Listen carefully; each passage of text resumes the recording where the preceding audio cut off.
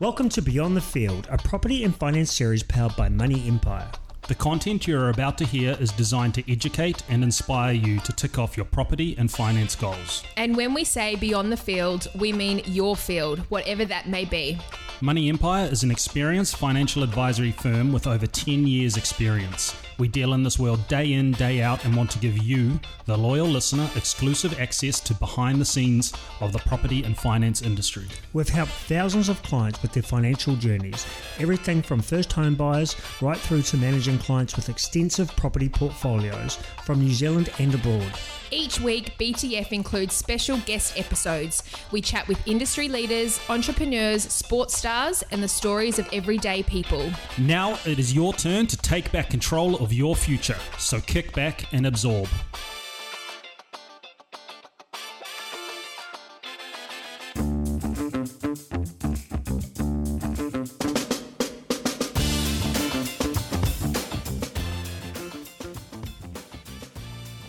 I'm Kay Malmstrom, I'm Isa Nasiwa. And I'm Goran Lonka. and today we're going to have a roundtable discussion on a listener's question asking, do I need to sell my current home to upgrade or buy a new home? Gents. Fantastic question. It all depends on the actual person, their goals and objectives, and whether or not the actual servicing can work. If they want to look at the option of keeping the current one and buying the next one using usable equity. So first of all, Isa, it comes down to, hey, do I want to have a rental property and have a family home? Do I want to carry both of that debt? Or do I just sell my current home and upgrade with a small amount of debt? So it's going to come down to numbers at the end of the day. Yeah, it's going to come down to numbers, what the potential client's exact position, what do they want to do, what are they trying to accomplish, where do they want to be in 5 years, 10 years. Everyone's situation around this question will be different, and at the end of the day it comes back to serviceability and what type of debt they want to carry and what their goals are. Okay, let's focus. We know two assets are better than one because two assets appreciate over time, especially on property, whereas one does appreciate, but you don't get as much as that capital gains in there. So let's focus on client has the family home and they want to keep that as a rental and buy a new family home or a new purchase. How can that be done? Well, in terms of purchasing the next one, they will have to have a deposit or come up with a deposit. That can either come from cash or they can actually pull out the equity that they have in their current home. So most people won't have cash because they would have been paying down debt, so they'll most likely have equity. 100%. So let's talk about the equity component. We've got true equity, which is what your property is worth, less your mortgage, and then we have usable equity or bank equity, which is what your property value is worth.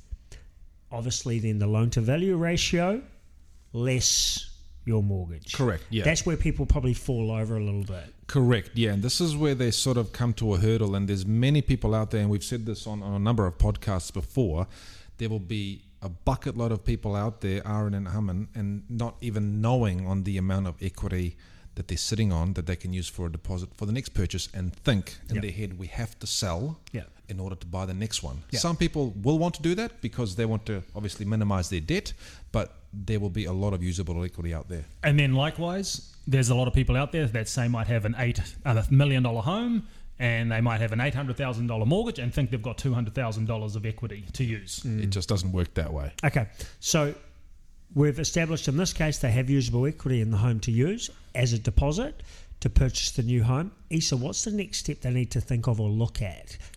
They've got to look at what they want to purchase for, what the new upgraded family home is going to look like, and then they're going to say, well, what is my existing property going to rent out for, and what income can you derive from that to use for servicing of the new overall mortgage? So the key part is servicing. Can you service my existing debt plus my new debt for the new purchase? And if the answer is yes from a banking criteria, the next step is to, I suppose, strip back the numbers and work out rental income. What does that look like? What can that service on my property? Can that take care of a big part of the interest component of the mortgage, the rates, the insurance, the property management fee, and a bit of outgoings on the property. 100%. I think when we sit down with clients and go through the actual numbers in terms of cash flow with owning 2 properties and the end goal in terms of capital gains, they actually start seeing the picture quite clearly, and in most cases they're not forced to sell their current house. Yeah. So what you guys are telling me is that it does come down to debt servicing and numbers. That if the numbers stack up and work, if the debt servicing works and then the numbers stack up and is viable to keep both, that's the option you could potentially look at moving forward. Absolutely. If the overall goal at the end of the day is to own 2 assets is better than owning 1 asset. And if you can think long term as well and all the numbers stack up, then you do everything possible to keep both properties. I will clarify that that's not everyone's cup of tea. Some people don't like to carry huge amounts of debt. Some people, like us, because we work with numbers all day, we're happy to carry that kind of stuff. We know the outcomes, but everyone's goals and objectives are different. Everything needs to align with what the individual is comfortable with and happy to do. People like ourselves or banks can guide them down that path and give them options, but again, you really have to be comfortable to make that call. 100%. And there will be situations, especially if you're looking at purchasing in Auckland, where a client will want to have 2 assets but are realistic and know they're going to have to top up the mortgage each week, which is fine. As long as they can afford it, no problem. What we have seen over the last 18 or 24 months in today's value terms is that interest rates have dropped super low, will continue to go so. So these properties or potential of these families that numbers didn't actually work 2 years ago are now working because interest rates obviously have dropped the cost of holding debt. So that has enabled people to be able to leverage quite 100%. nicely. Gents, always a pleasure, and adding your expertise in here. If you have any questions, please let us know.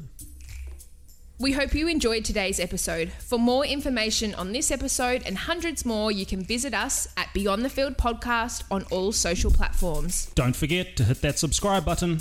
Now it's your turn to take control and build your empire beyond your field.